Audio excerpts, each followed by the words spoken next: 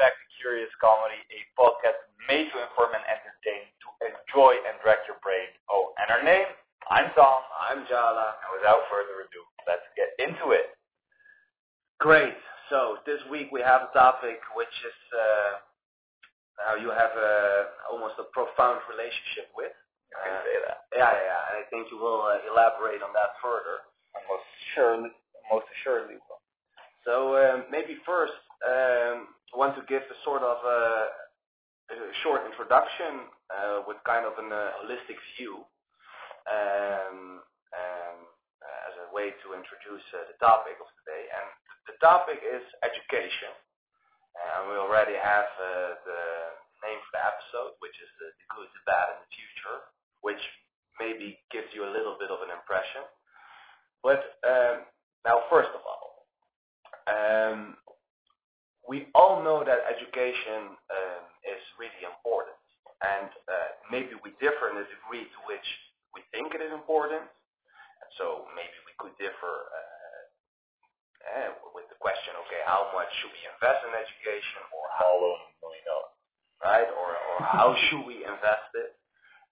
But that education is important, and that we should invest in it at least a little bit on a public level is almost common sense, you could say, right? But isn't it quite interesting that despite being aware of the importance of education for almost a couple of centuries, even before the fall of the Roman Empire, 500 years ago, that we still have discussions about the relative importance of education. And that's what this episode is all about. And so we want to dedicate this episode to give an overview of the development of education, moreover maybe in a historic perspective, but with the hope of being sort of fundamental but also instrumental with respect to giving sort of a summary on which we hope that further discussions can be built. And that it would maybe enable people to think about the things that we haven't thought about, and maybe to improve the rate of improvement, right? Because I almost have a feeling that is maybe personal, that we don't really improve in the way how we think about education. And again, we all know that it is important, but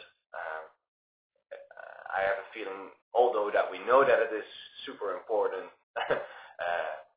there is too much discussion about it, and it is not always in a constructive manner, right?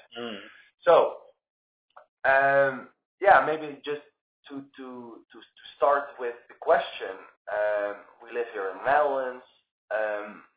What does our Dutch education system look like, and how does it work? And maybe due to your experience, you can tell us a little bit about it. Yeah, so luckily, thanks to the experiences that I've had, I've been able to at least get a partial look into almost all forms of Dutch education right now as it stands. So I have a pretty good insight that I can give despite being so young. Our kids start school when they're 4, and they go to elementary school.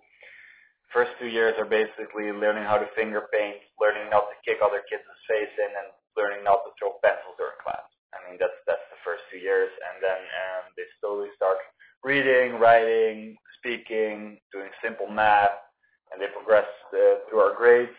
We work in a system where every kid is placed in a group, and usually up to 30 people in one group is about the limit for most schools. Some will put it lower because it puts a lot of pressure on teachers, but that's something we can get into a little bit later. I think it's a really interesting thing to talk about.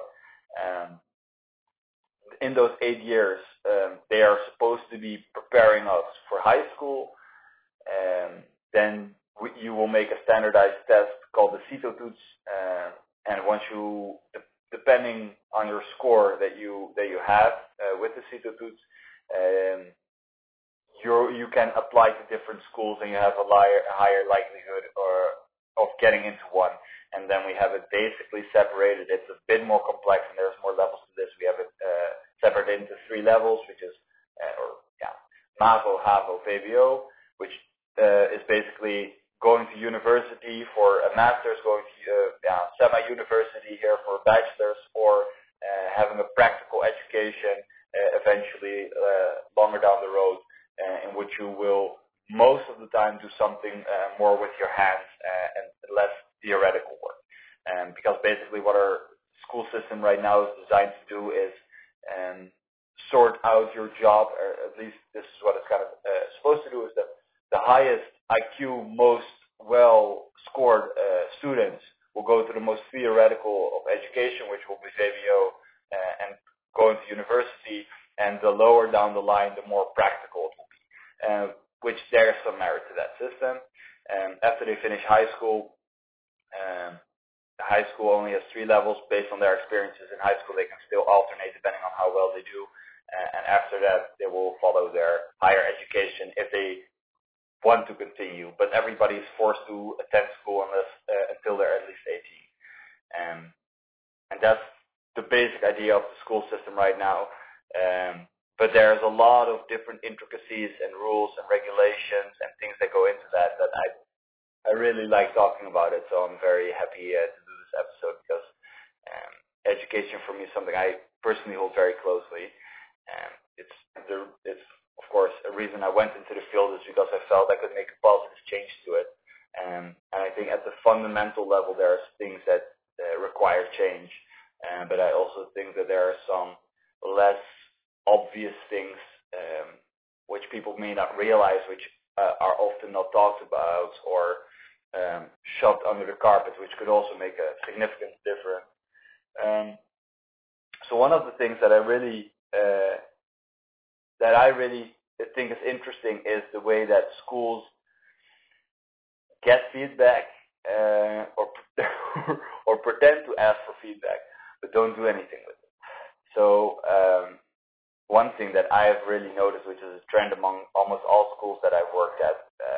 So I've worked at an elementary school, I've worked at a high school, middle school, I've worked in higher education, partially. I followed it myself. The only thing I really haven't been a part of is university, but luckily Jala is here to supply us on that front. And I've seen a bit of alternative education as well, which is helping people with disabilities or people that are refugees or immigrants. So I've really got a decently broad perspective of it. But one thing that I see all the time happening is that there is some new information that comes out, some education, some articles, some research, whatever is published. And one thing that was super interesting to me is a great example. We found out, could you believe it, that asking feedback from your students is a good idea, because it will reflect how well your school is doing to a pretty good degree. So you should ask your students how they're doing, how they like it, or how do we score on a test that you made, and we should change things based upon their answers if need be. Now, there's a couple of things that go wrong, but the students get the test. Now, one thing you might imagine is that if you're a student at a school and you talk negatively about your school, you might be wary of how that will impact you. So first things first, they have to be anonymous. Fine, you can get across that boundary pretty quickly. But then another thing that happens is that students will write what they think. Now, of course, sometimes they will exaggerate, but all in all, it should balance out reasonably well. And the answers then get leaked. They get reviewed by the management. They will look at the numbers, and they will share it with a team of teachers. And what happens is everybody will sit in a room and be like, yes, that's not so good, or that's kind of bad, or I wish that was a little bit higher. Like the relationship, the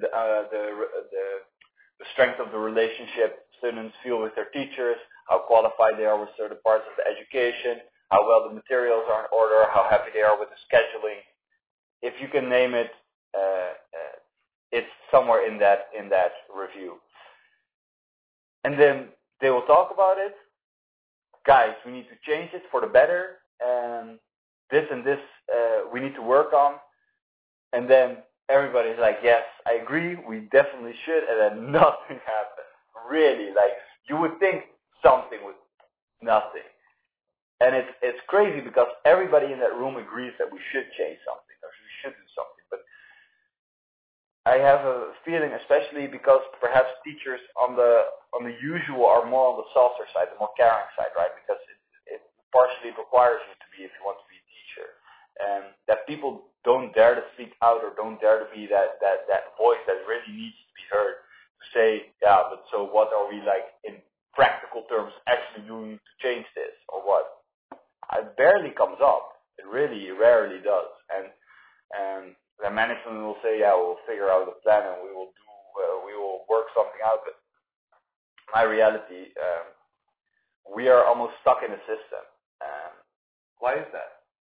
Yeah, it's a good question.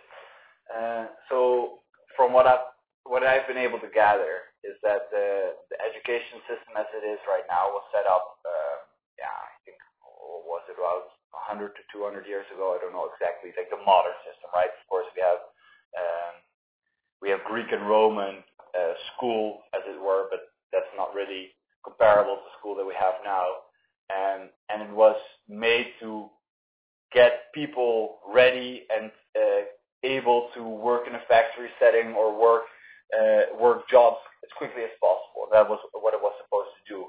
And that kind of factory setting where we have all kids based on the same age, based on the same grade, in the same class, forcing them to pass certain certifications, as it were, getting their answers, and then at the end of the year getting a piece of paper that says you're good, and then going into the workforce. I mean, that's basically the way the system has laid itself out, and really, it's kind of I think it's comparable to politics in a sense. We talked about this before. Is that because we are so involved in politics and what is happening now, how should we deal with certain problems, what party is going to do what, and what are everybody's interests, that we don't talk about what should our policy or what should our general policy be, or should we just review the entire way politics are being held in the Netherlands, like even broader. That doesn't happen with school anymore either, or at least barely. And it does happen at some places, which is very exciting to talk about as well. Like Acton Academy, I told you about that as well, where it's a foundation in America that has started to just fundamentally completely change the way that they teach education, and I'm a big fan. So once you give me the go sign, I'll talk a little bit about that. You started it, so go on. Sure. So Acton Academy is it's a company started by could you look it up while because I do want to give credits to the man, because I've heard him talk. He seems like a very very honorable, humble man who's really trying to do some good for the world. So I really want to give him a shout out if possible. What was the name of the college? Acton Academies, ACTON. And what he did, basically, he first started in K-12, which in America that just means the first 12 grades of school, and they start at 6, so I'm pretty sure that's primary education up until high school. Now, he changed a bunch of things. So the fundamental thing, I think the biggest thing that he probably changed was the idea that students are there to learn to study for an exam and then pass that exam, and that's how we grade. And instead of having typical grades, he scrapped a bunch of ideas, and the fundamental idea was blended learning, to focus on growth and to make the student be able to make a student as capable as possible of learning himself. And teachers are no teachers in the sense that you are there to learn something, I am there to teach it. No, you are here to learn something as well as you can. You are going to learn it, and I will guide you wherever you need help. And I thought, okay, that's a whole different way to kind of turn a dynamic around. And I'm a big fan of it, because one of the things that I love most as a teacher or working in education is individually being able to assist somebody that's stuck or really needs help, because that's where you can feel it, that you are changing that person's life. Even if it's a small moment or a small thing, you can feel I'm really helping. I'm really making a difference by being here in that moment right now. And by turning the system around in such a way that maximizes the chance of that happening. Blown away by that idea. And another thing that they really preach is that every child that comes into there is brilliant. And I first, at first I was, okay, I get what you're going with. Every child is brilliant, every child is opportunity, right? It would be a horrible thing to say that that isn't the case. But I thought you also have to be realistic, right? You can't say that every child can be a Wall Street billionaire, or every person can live on a yacht at the beach sipping cocktails, right? That's just not how the world works. You could even have a debate if that is like the highest achievable thing. Right, but I thought you were a fan of cat theory, that everybody could live as cats, but yeah, but I'm not sure how many cats live on yacht. Right. Sure, fair enough. But the idea is more of the way that he explained it, the best I'm able to recreate it, is that every child has the potential to do something brilliantly. So every child has a calling of some sort. Every child is able to become something or find something that they think is incredible and really work towards that. Yeah. And what they do is they have internships as early as they can. They make sure they have plenty of work experience. They learn to love, or they focus on getting the children to love to learn to read, instead of forcing the child to read. Getting a book report is no, okay. We're going to introduce you to some great literature, to some books. We're going to supply you with whatever you need to be able to enjoy reading, and we're going to facilitate that. But it's a lot more of a free space, and then you think, okay, but how do you know if they're getting results? How do you know if they're being taught to write, to read, to speak, to do all of these things properly, right? Because they're not being graded as much. They're not learning it as practically in a classroom with a teacher. But they've made fantastic results, and actually shown up as the number 11 best school in America, which is a pretty significant achievement, which shows that whatever they're doing is partially working, right? At least it's getting results while also maintaining a very different structure than they had, and revolutionize the way that education has been held together, and it's still to be so efficient. That for me shows a lot of promise. And another thing, I want to jump back to my original argument about Acton Academy. So one thing they primarily focused on was that individual growth, right? I want to make my students want to learn. Now, if you have ever been in high school education, you will know that the truth could not be further from the truth if you walk into a classroom, that these children are there to want to learn. And it really breaks my heart in a sense, because when I was younger, I wasn't too fond of school either, and I didn't really like learning all that much as a thing on its own. And now that I've gotten a bit older and a bit more mature, and realized in life that knowledge and learning can be incredibly powerful and fun things to do.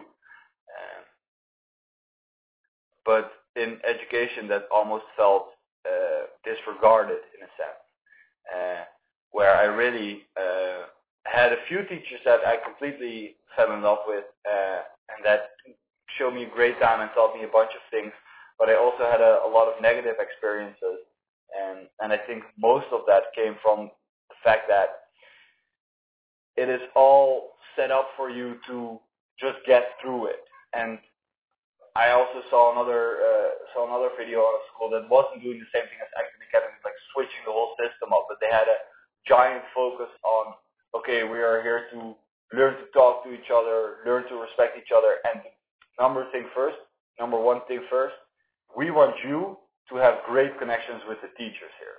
And that had already showed a significant difference in the way that it was being taught, because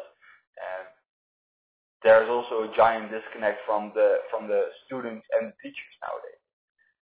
Teachers or students are in a classroom as a general rule. Teachers are in a classroom with a bunch of students that don't really feel motivated to learn, don't really want to be there. They're waiting for the bell to ring and get outside. Like the second the bell rings, they jump out their seat if they're not already out of their seat having your jacket on. And teachers are annoyed that they're in front of a class having to teach people that are, they don't want to be there. And one of the best things about being a teacher is having that reciprocative enthusiasm. Like, I teach you something, you're like, oh, great, I understand it now. And that makes me happy because I've been successfully able to help you understand it. I'm not the one teaching you. You have taught yourself through me. And that is also the idea that Acton wants to really push for. And I think that's a fundamental way that education might have to change.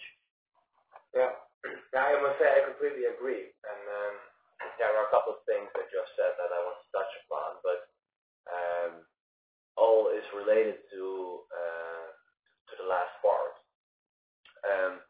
So I wanted to ask, but I'm then also giving my own opinion about it. That it sounds a little bit for me to something that I have heard Gus talking about a couple of years ago when he was talking about the education of children. Yeah, I've honestly thought about that as well. Yeah, right? Yeah. So then probably you agree that it is that the way he proposed to educate his children, and that he also said, more parents could do this, is comparable to the way Acton is doing it. And it is, I think, and that is also something beautiful, that not only Acton maybe is doing it, but Acton is surely doing this right now, but more people can do this. And for me, what is almost the central theme in the discussion about education, and that was, again, also the key for me in your last part, namely that ultimately when you try to learn something, and it really doesn't matter what it is or who it is, that you have to take into account two things. One is like the personal skill set of that person, which is even not the most important thing, but it is important. But what is even more important, and that is the second one, is, so maybe you should turn it around, but sure, is the utility of the thing that you are trying to educate, right? So I can, let's make it concrete or give an example. I can teach someone how the price of a product is established, right? And then I can tell them a theoretical story about demand and supply.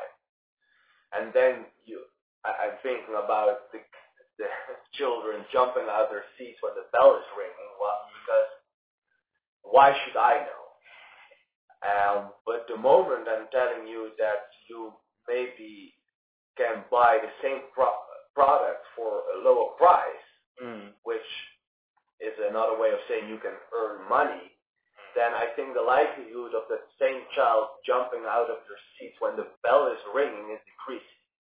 And that is because now I'm maybe hearing the same story, but the view, the way, the perspective I'm looking at it is completely different. Because in the first one, someone is telling me a story, and let's say in the best case, I can reproduce what you have told. In the second case, I'm trying to completely understand every word you're teaching because I understand the utility that it has. I don't care about that I can reproduce the whole story. I want to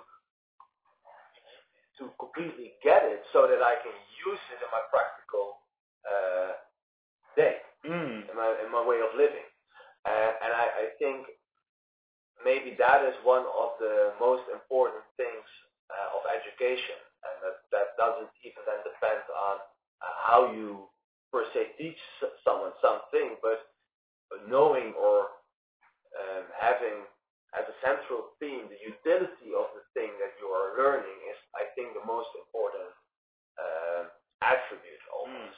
That is, for me at least, when I'm looking back and think about all the things that school and other people have taught me, the thing that immediately comes to mind is skills or knowledge that I've been able to use in a practical sense, and then that gave me an advantage or really helped me. And I thought, okay, this is useful. And the same with English or with French, right? So you can teach someone a different language, but it is only at the moment that you are really trying to make a podcast and you lack a sense of a vocabulary to really convey a message that you see what the value of truly learning that language.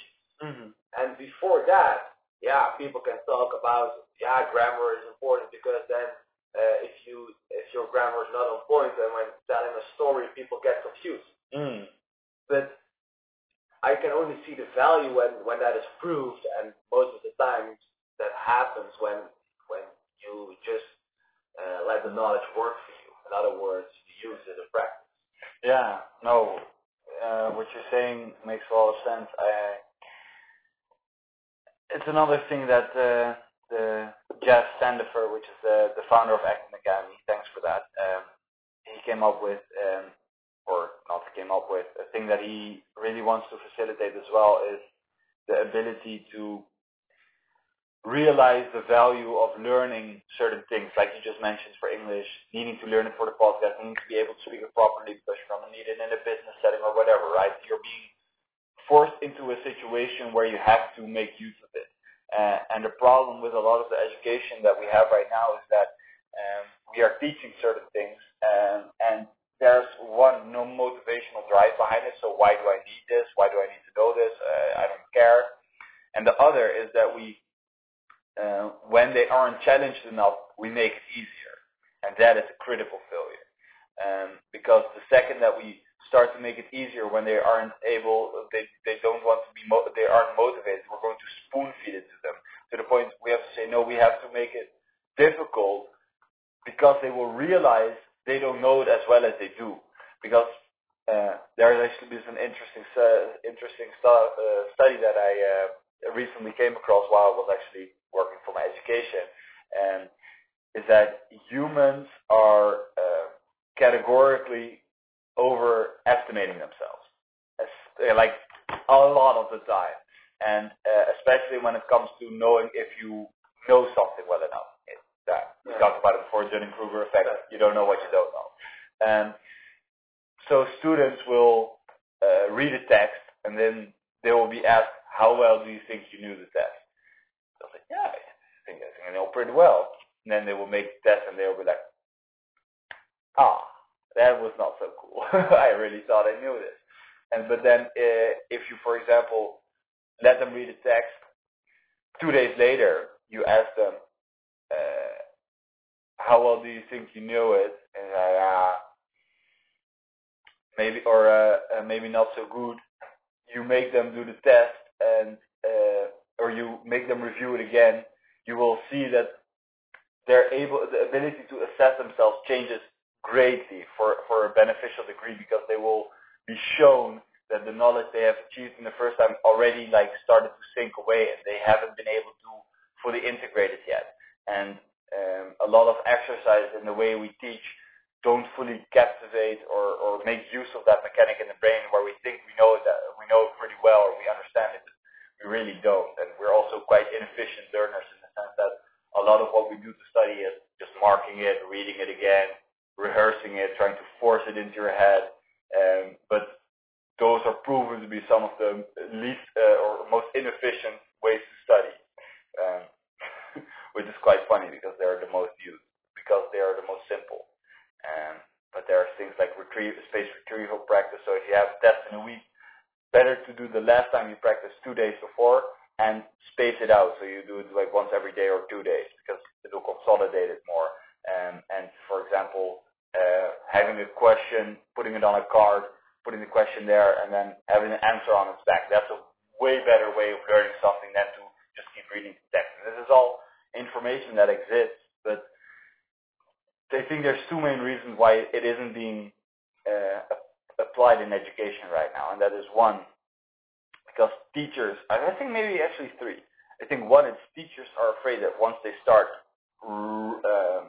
realizing that they aren't living up to their full potential, the second that they will have to make that up, that there's no going back. So the second you say, okay, we have to make it the best, yeah, you're going to be swamped with work, right? You're going to really have to step your game up if you want to be competitive, which is, you could say it's a good problem to have, right? But it's something to think about. The second is that a lot of teachers don't even know that these things exist, because a lot of teachers right now got their education and diploma 20, 30 years ago. There's been a lot of changes since then. And that ties into the third point, is that a lot of this new information is getting out there, but it's being stopped at the managerial level, which I talked about before as well, is that it's not being enforced, and a lot of the most important things aren't able to be measured. Like how much do you enjoy school? How much did you really learn? Or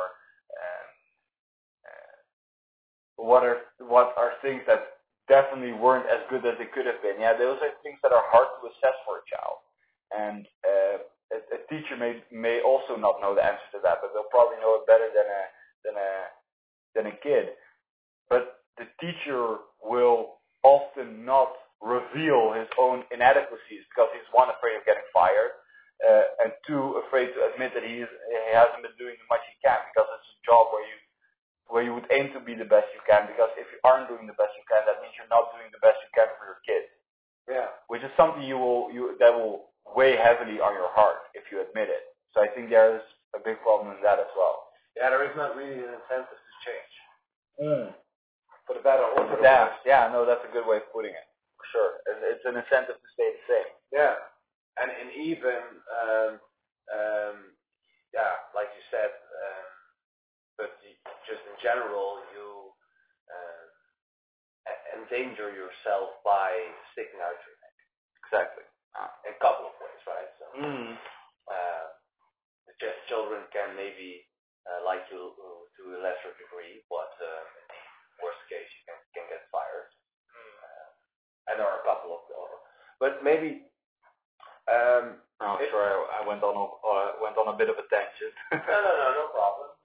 Because now we've got like a good basis, a good fundament to build upon, right? And that was the whole goal, the whole objective. So maybe for that sake, or with respect to that, how do you view, let's say, comparable education systems around us, and then especially when we look to the Scandinavian models, Norway, Sweden, but also Denmark.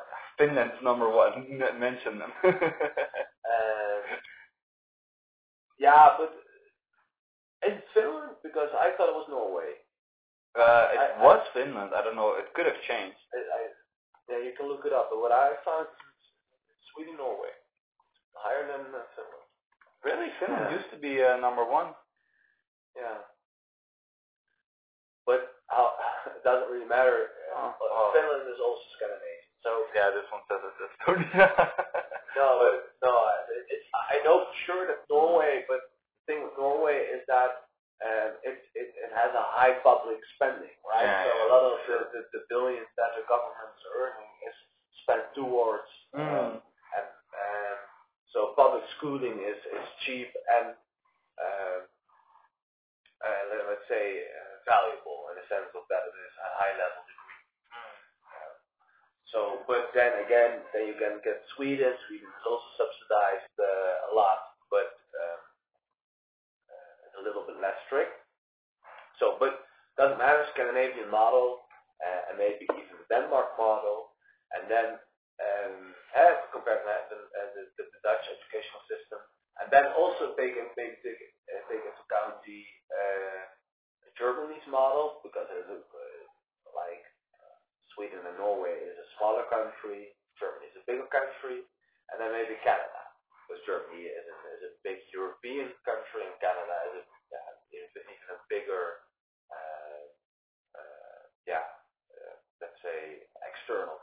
right? Which is less related to our culture, which still is to a high degree. But it's modern Western culture. yeah, so how would you compare our Dutch system, and what do you see as a sort of a pros and a cons, and what are things you get inspired by, or Yeah, sure. So I must preface this by saying that I'm not that confident in my knowledge of education in different countries.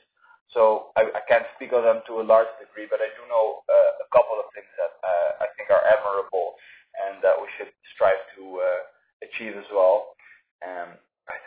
First of all, would be to have some decent spending, because, to be honest, it's kind of weird because schools make money, but they also don't. And I'm not very up to date with the intricacies and the policies and the economics of it all, but there's somehow a lot of money going into schools. And then what actually gets paid mostly, of course, is salary, right?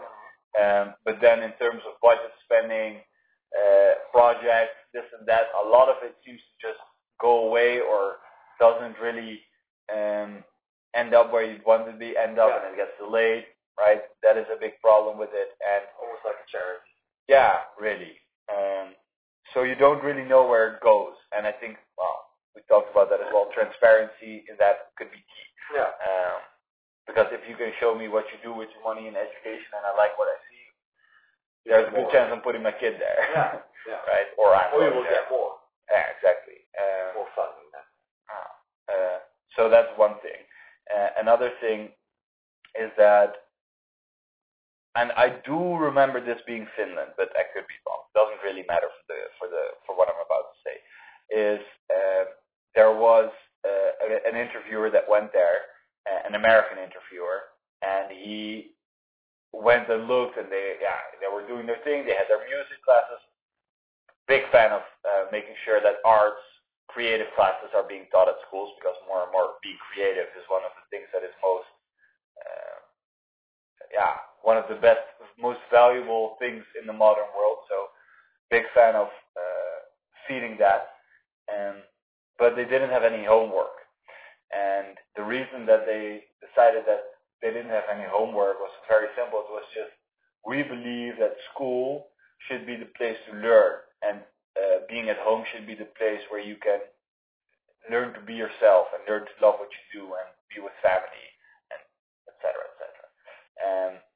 And they said, well, how do you get everything done? How possibly do you get to learn everything? And they said, well, because we have to, in a sense, we have made it so that we can make our classes so active and have so many different things going into a class at once, or make them so compact that we don't need to give them homework. Because we will make sure that they have learned everything by the end of the year. And if kids are behind, they will usually get themselves up to date. Because of, again, feeding that desire to teach oneself, and which is incredibly important, I believe. And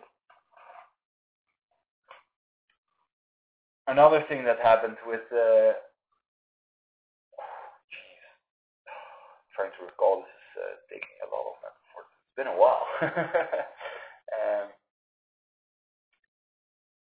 That is like your disadvantage when you have so much knowledge. Yeah, sure. It's like a library, and you don't know where to find the book. You know that you have it. It just takes some time to find. No, I think I lost this book though. Might be somewhere in the basement, covered in dust. No, I think you lent it out and someone forgot to return it. That could have very well been the case as well. I like to share my knowledge, but I don't always get it back. Wow, that sounded almost sad, but sure. Sure. I will bring your knowledge back. Don't worry about it. Bring it back for a real one. Yeah. No, but this is an idea which happens in America, which is almost unheard of, until I saw it happening here as well. This was, I really didn't like this. Do you know what grading on a curve means? No. Okay. So what grading on a curve means is that based on, you have a test, right? And HAVO, VWO, which kind of was almost equal to 60% of the test had to be correct, 70% of the test had to be correct, 80% of the test had to be correct for it to be threshold. That was the threshold for not failing it. Grading on a curve meant that you take the lowest grade in your class, and the average of that compared to the highest grade is how you curve. So it doesn't matter what percentage of the test could be failed.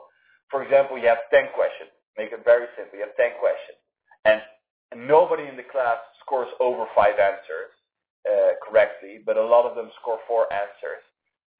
That means that 4 answers will approximate an 8, because if nobody gets those 5 questions, that means they weren't prepared enough for them to have those 5 questions, which, there's so many problems with that.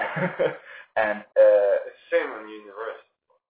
Yeah, I get you, but the thing is that that's not an excuse. I'm not saying that as an excuse. I'm just saying that it's also happening at the university level. So that is happening on the whole spectrum. I think that's quite worrisome. Yeah, sure. So you could argue it's more like almost an argument for the other way, that you would say that it helps you. It lowers the bar, so you would expect that on the highest educational level you wouldn't do that. Yeah. And if you're even doing that on the highest educational level, then it's indeed worrisome, and you can have even a debate about what if maybe university right now is what like HBO was 10 years ago, 20 years ago, and that is indeed the decrease, decline. Yeah, the declining level of content is maybe substance, maybe a better word of courses. Yeah, no, for sure, because it just shows that the school, the education, the teachers aren't able to get across everything they need to get across. Because why else would it be on the exam, right? You have a curriculum dedicated to teaching you those things. If that means if you're not learning them, so we have to change the system by which we grade, something went terribly wrong. And but that is again, I think part of it is the incentive and the transparency, right? Yeah. So if you would make it transparent, then it is harder to not, let's say, acknowledge what it is, and by being not transparent, the other way around, it's easier to not show what it is, right? But I think there is, it is indeed quite interesting, but also the solution is then quite easy, that you could say, hey, the whole point is that you have to pose or ask those 20 questions. You see that now more than 50% of your class is not passing due to 3 or 5 questions in that exam that like 90% of your class didn't pass, then that is what it is. And then by saying, okay, no, that is not what it is, because then I think what truly is happening is that the parents of children are coming to the school and saying, hey, it is not fair that my child didn't pass this exam because you made a question that no one was able to answer. And so it is then the pressure of the children, of the parents of the children, which only works if there is a school that is ultimately has a management that is listening to those parents. Yeah. And then talking to the teacher and saying, hey, you should make questions that at least 60% is passing. So ultimately, I get you, and I think we're on the same page and what like the key is in this, like what the problem is, right, is, but I think we're also on the same page what the solution is. But maybe the question then becomes, okay, how is it possible that ultimately you can make it plain and easy and just say, okay, how come that the power of the parents is higher than the power of the teacher? Yeah. So you brought up incentives earlier, and I think this is where you can see them working their power. Indeed, what you say is true.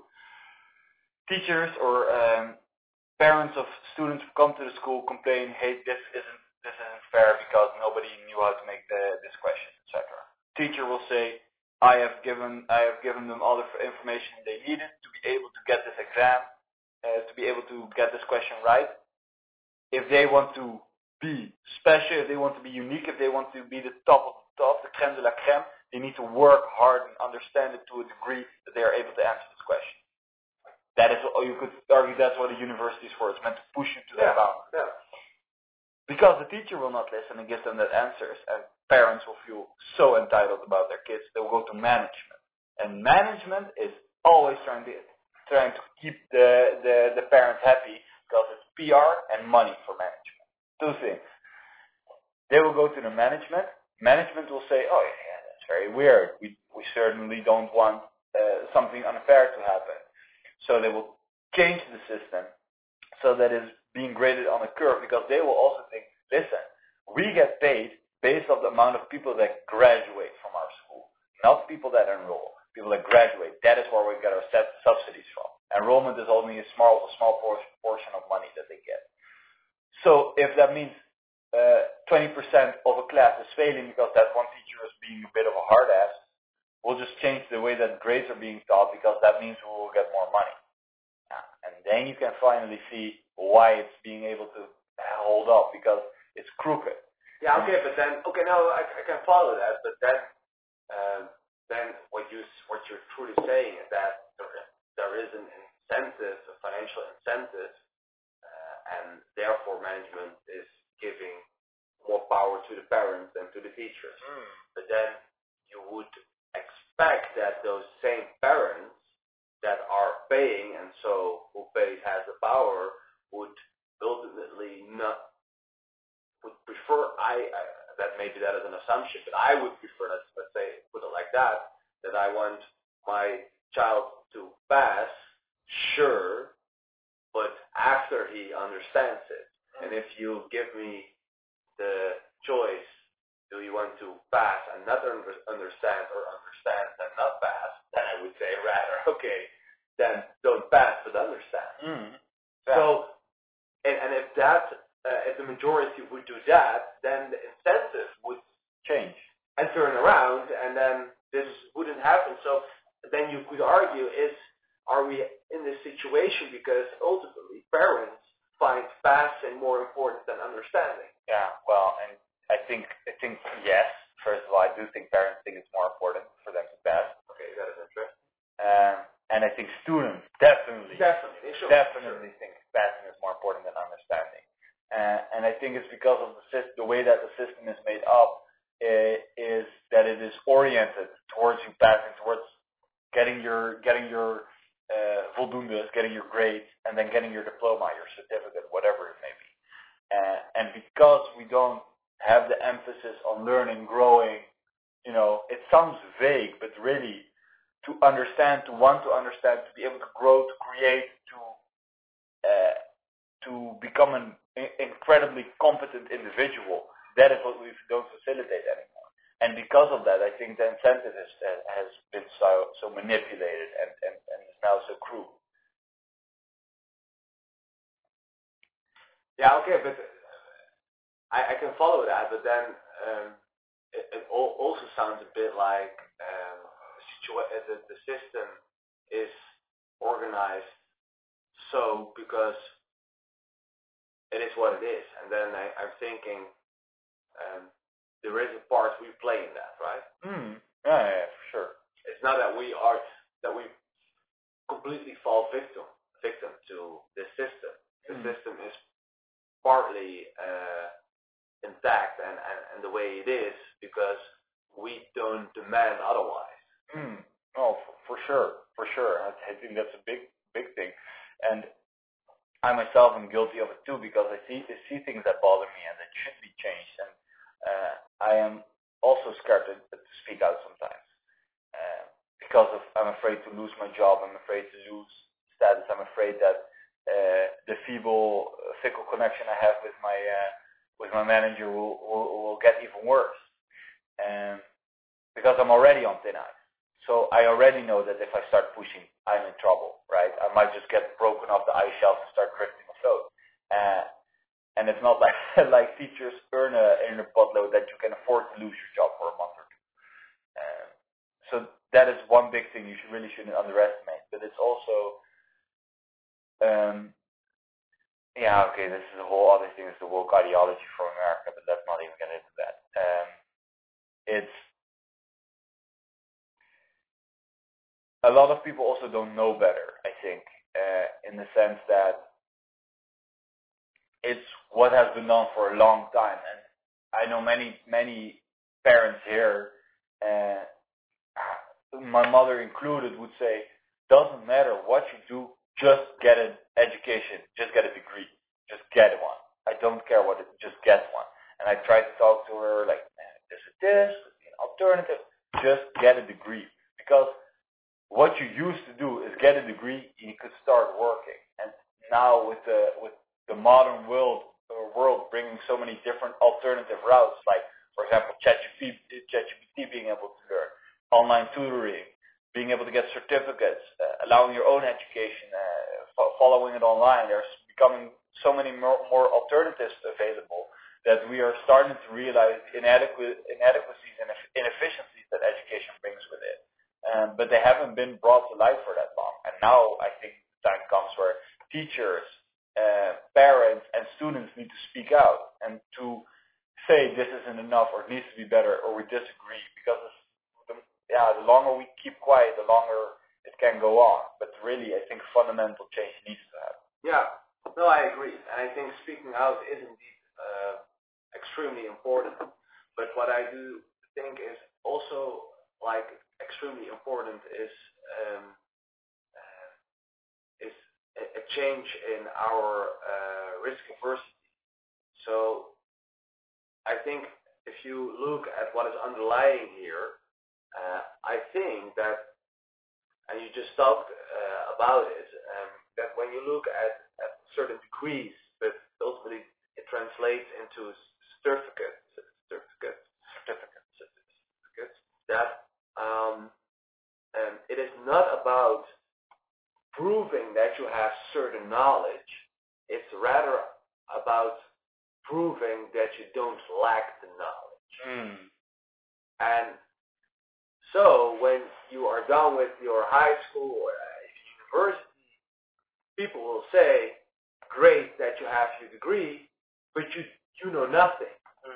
And that is not in a way that it is meant to belittle you, but it's just to say, hey, great that you have shown the drive and capabilities of successfully completing your degree, but don't think that you now have the knowledge that you can start working tomorrow and use it.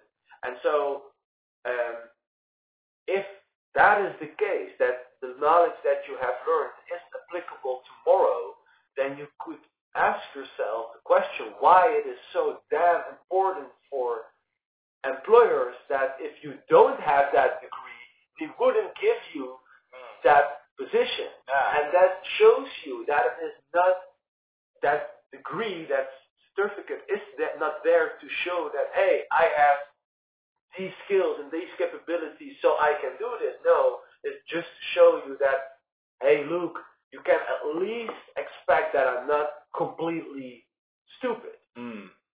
I at least got this and this and this. And that doesn't say that I have the skills to do it, but you know for sure that and that shows, I think, inherently our risk aversity. So the fact that we want to hedge, almost want to liquidate, eliminate any form of risk, which is like a natural thing to do, right? That is how you biological. Yeah, that is how you survive, right? If you are always risk seeking, then you will pay a price for that, and maybe early in your life, and maybe that's not worth it, right? But to the degree that we have this discussion, I do think that being a little bit more risk seeking, or at least risk neutral, would be beneficial beneficial for our educational system. And so also for the things we've just touched upon, I think that we maybe sometimes explicitly named as a sort of a key problem which we should solve. And I think, speaking out your mind is one, but also don't be that risk averse. Be risk averse in the things that really can let you pay a price. But we are also sometimes risk averse because it's just easy. Yeah.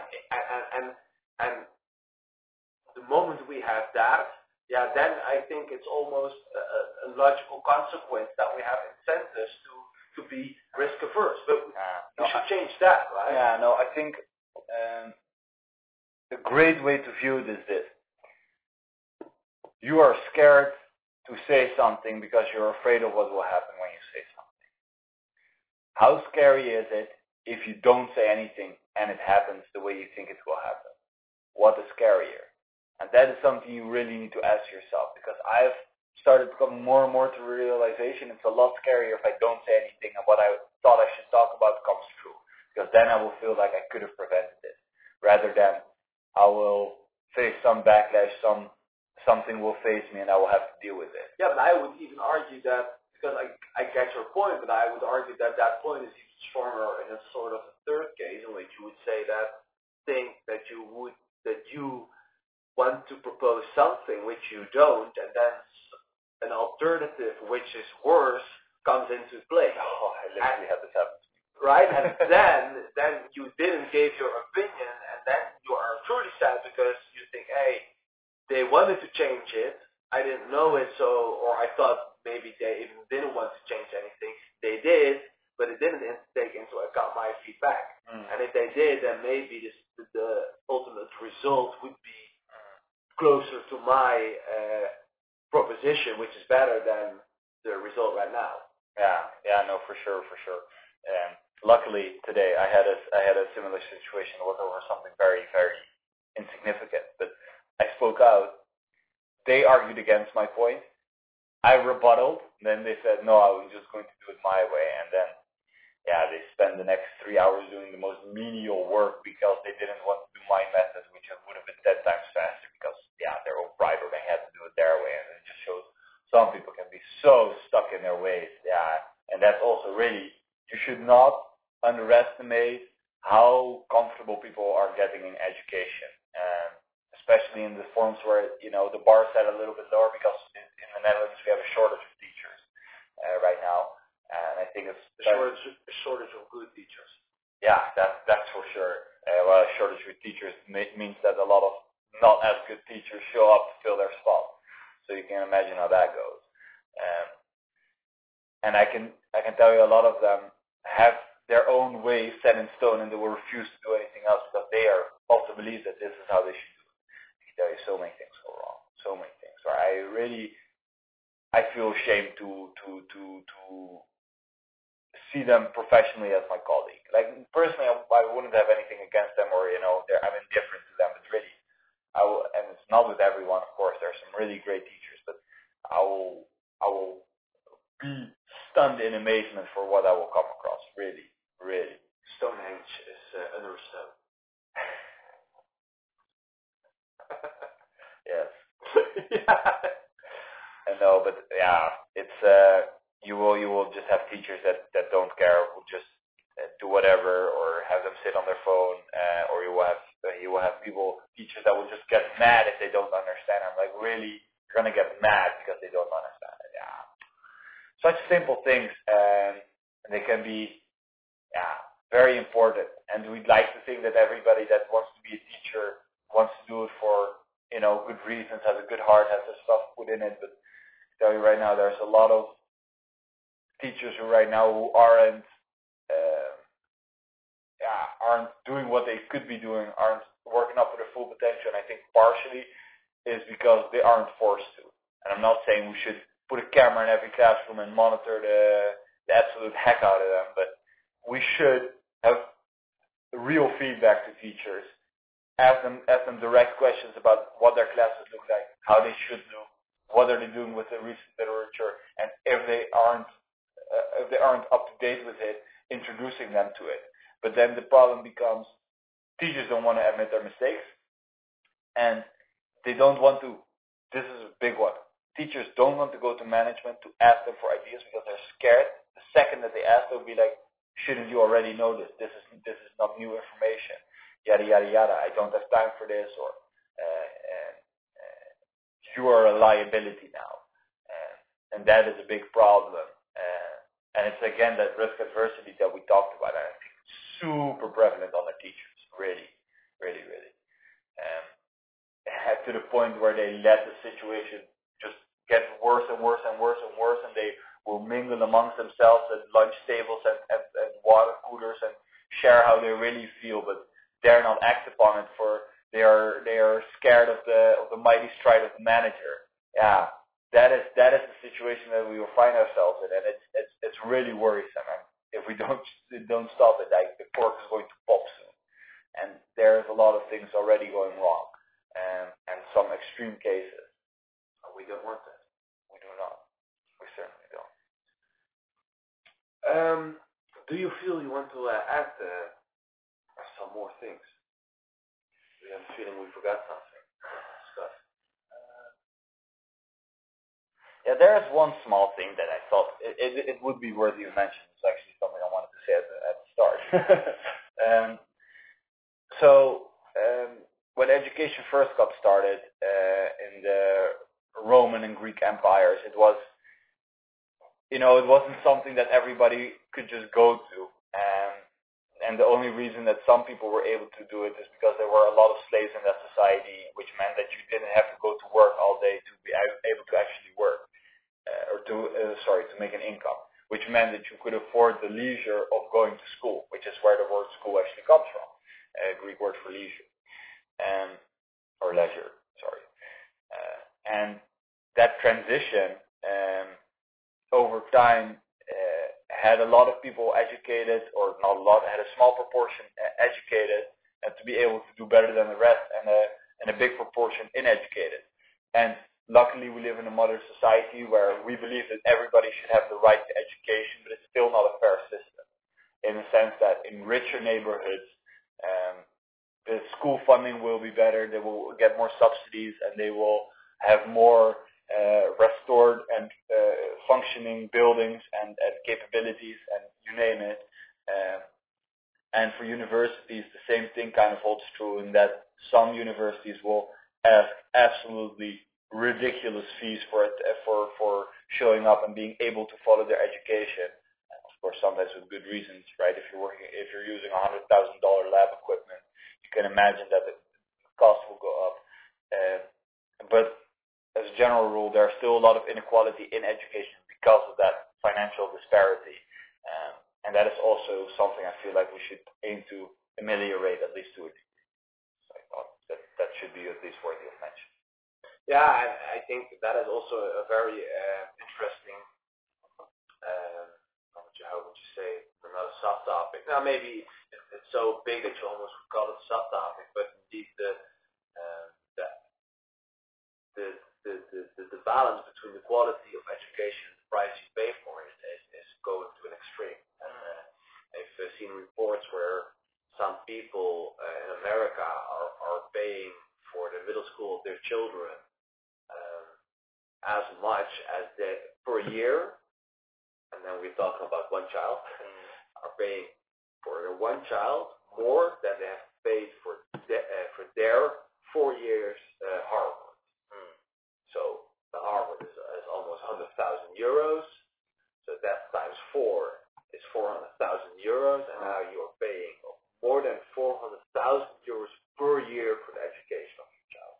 Yeah, you can see what is happening, right? And that kid, for example, is getting, before it is going to the first year of high school, it can already speak fluent English. Okay, that is then the mother tongue in America, of course, but then also speaks fluent Spanish, French, and Chinese.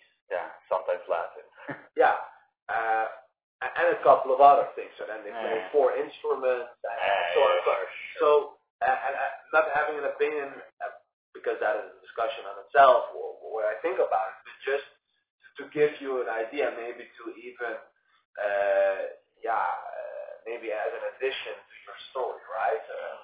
That it is interesting that where almost, let's say 2,000 years ago, we were already, and that was also part of the introduction, we were already of the opinion that education is one of the most important things in your society. You have your medicine man, you have your food supplier, and if those two are satisfied, then you want the person who is educating you at least something. That has been there for always, and I think what for me the clear difference is indeed the spending and the disparities within that, and inequalities that can arise from it. But what is maybe even more disturbing for me is that, and I think is also instrumental and also in the lack or the slow rate of improvement is that back then, it's 2,000 years ago, it was the case that when you were a teacher, it was almost the highest achievable thing in your society.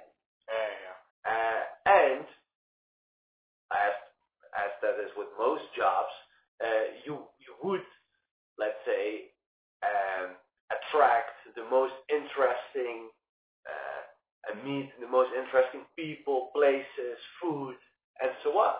You as a teacher back then would be compensated or almost rewarded as the value that you have in society. And right now you could say that the value is still there, maybe has increased. But if that is the case, then it's still at least important. But I can give you 10, 20 different jobs that would pay, let's say, not 5 or 10 times, but 100 times more. And then I'm thinking about a YouTuber, an influencer, and that is sick if you think about it. And so the moment that you value your influencer more than your teacher, then and that is not even that a phone in class only starts to make sense. Right, and then you can even the fact that it is not, or it's almost a mental game that symbolically the teacher is not earning $1 more, but it is not a discrepancy of a euro or a dollar. It's difference of 5, 10 times the yearly income.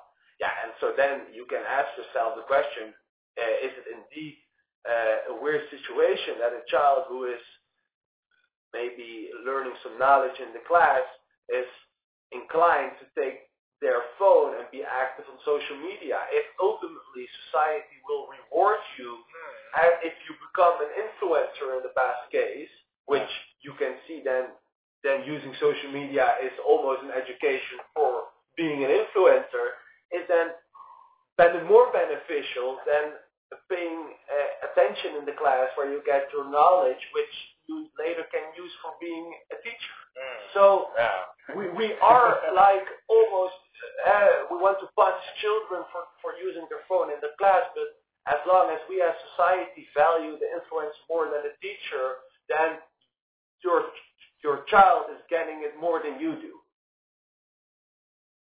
Wow. All right. I think we're finished. Okay, great. That's perfect. That is a great note to end on. And hopefully next week we will not only have children as listeners. we don't want that. No kids allowed. Wouldn't say that. Anyone specifically on the podcast on YouTube, I said no kids. Okay. Or not for kids. Anyone who derives some value from these podcasts, feel free to listen to us. Yeah, no, it's better that we stop. Free feel Jada. Yeah. Free Jala. On that note, thanks for tuning in. Yes, it's been a blast. Thank you for having us, and we hope to see you soon. Stay curious. And there is too much love for you guys, so we can't wait to speak to you soon enough. All right. See ya. Ciao.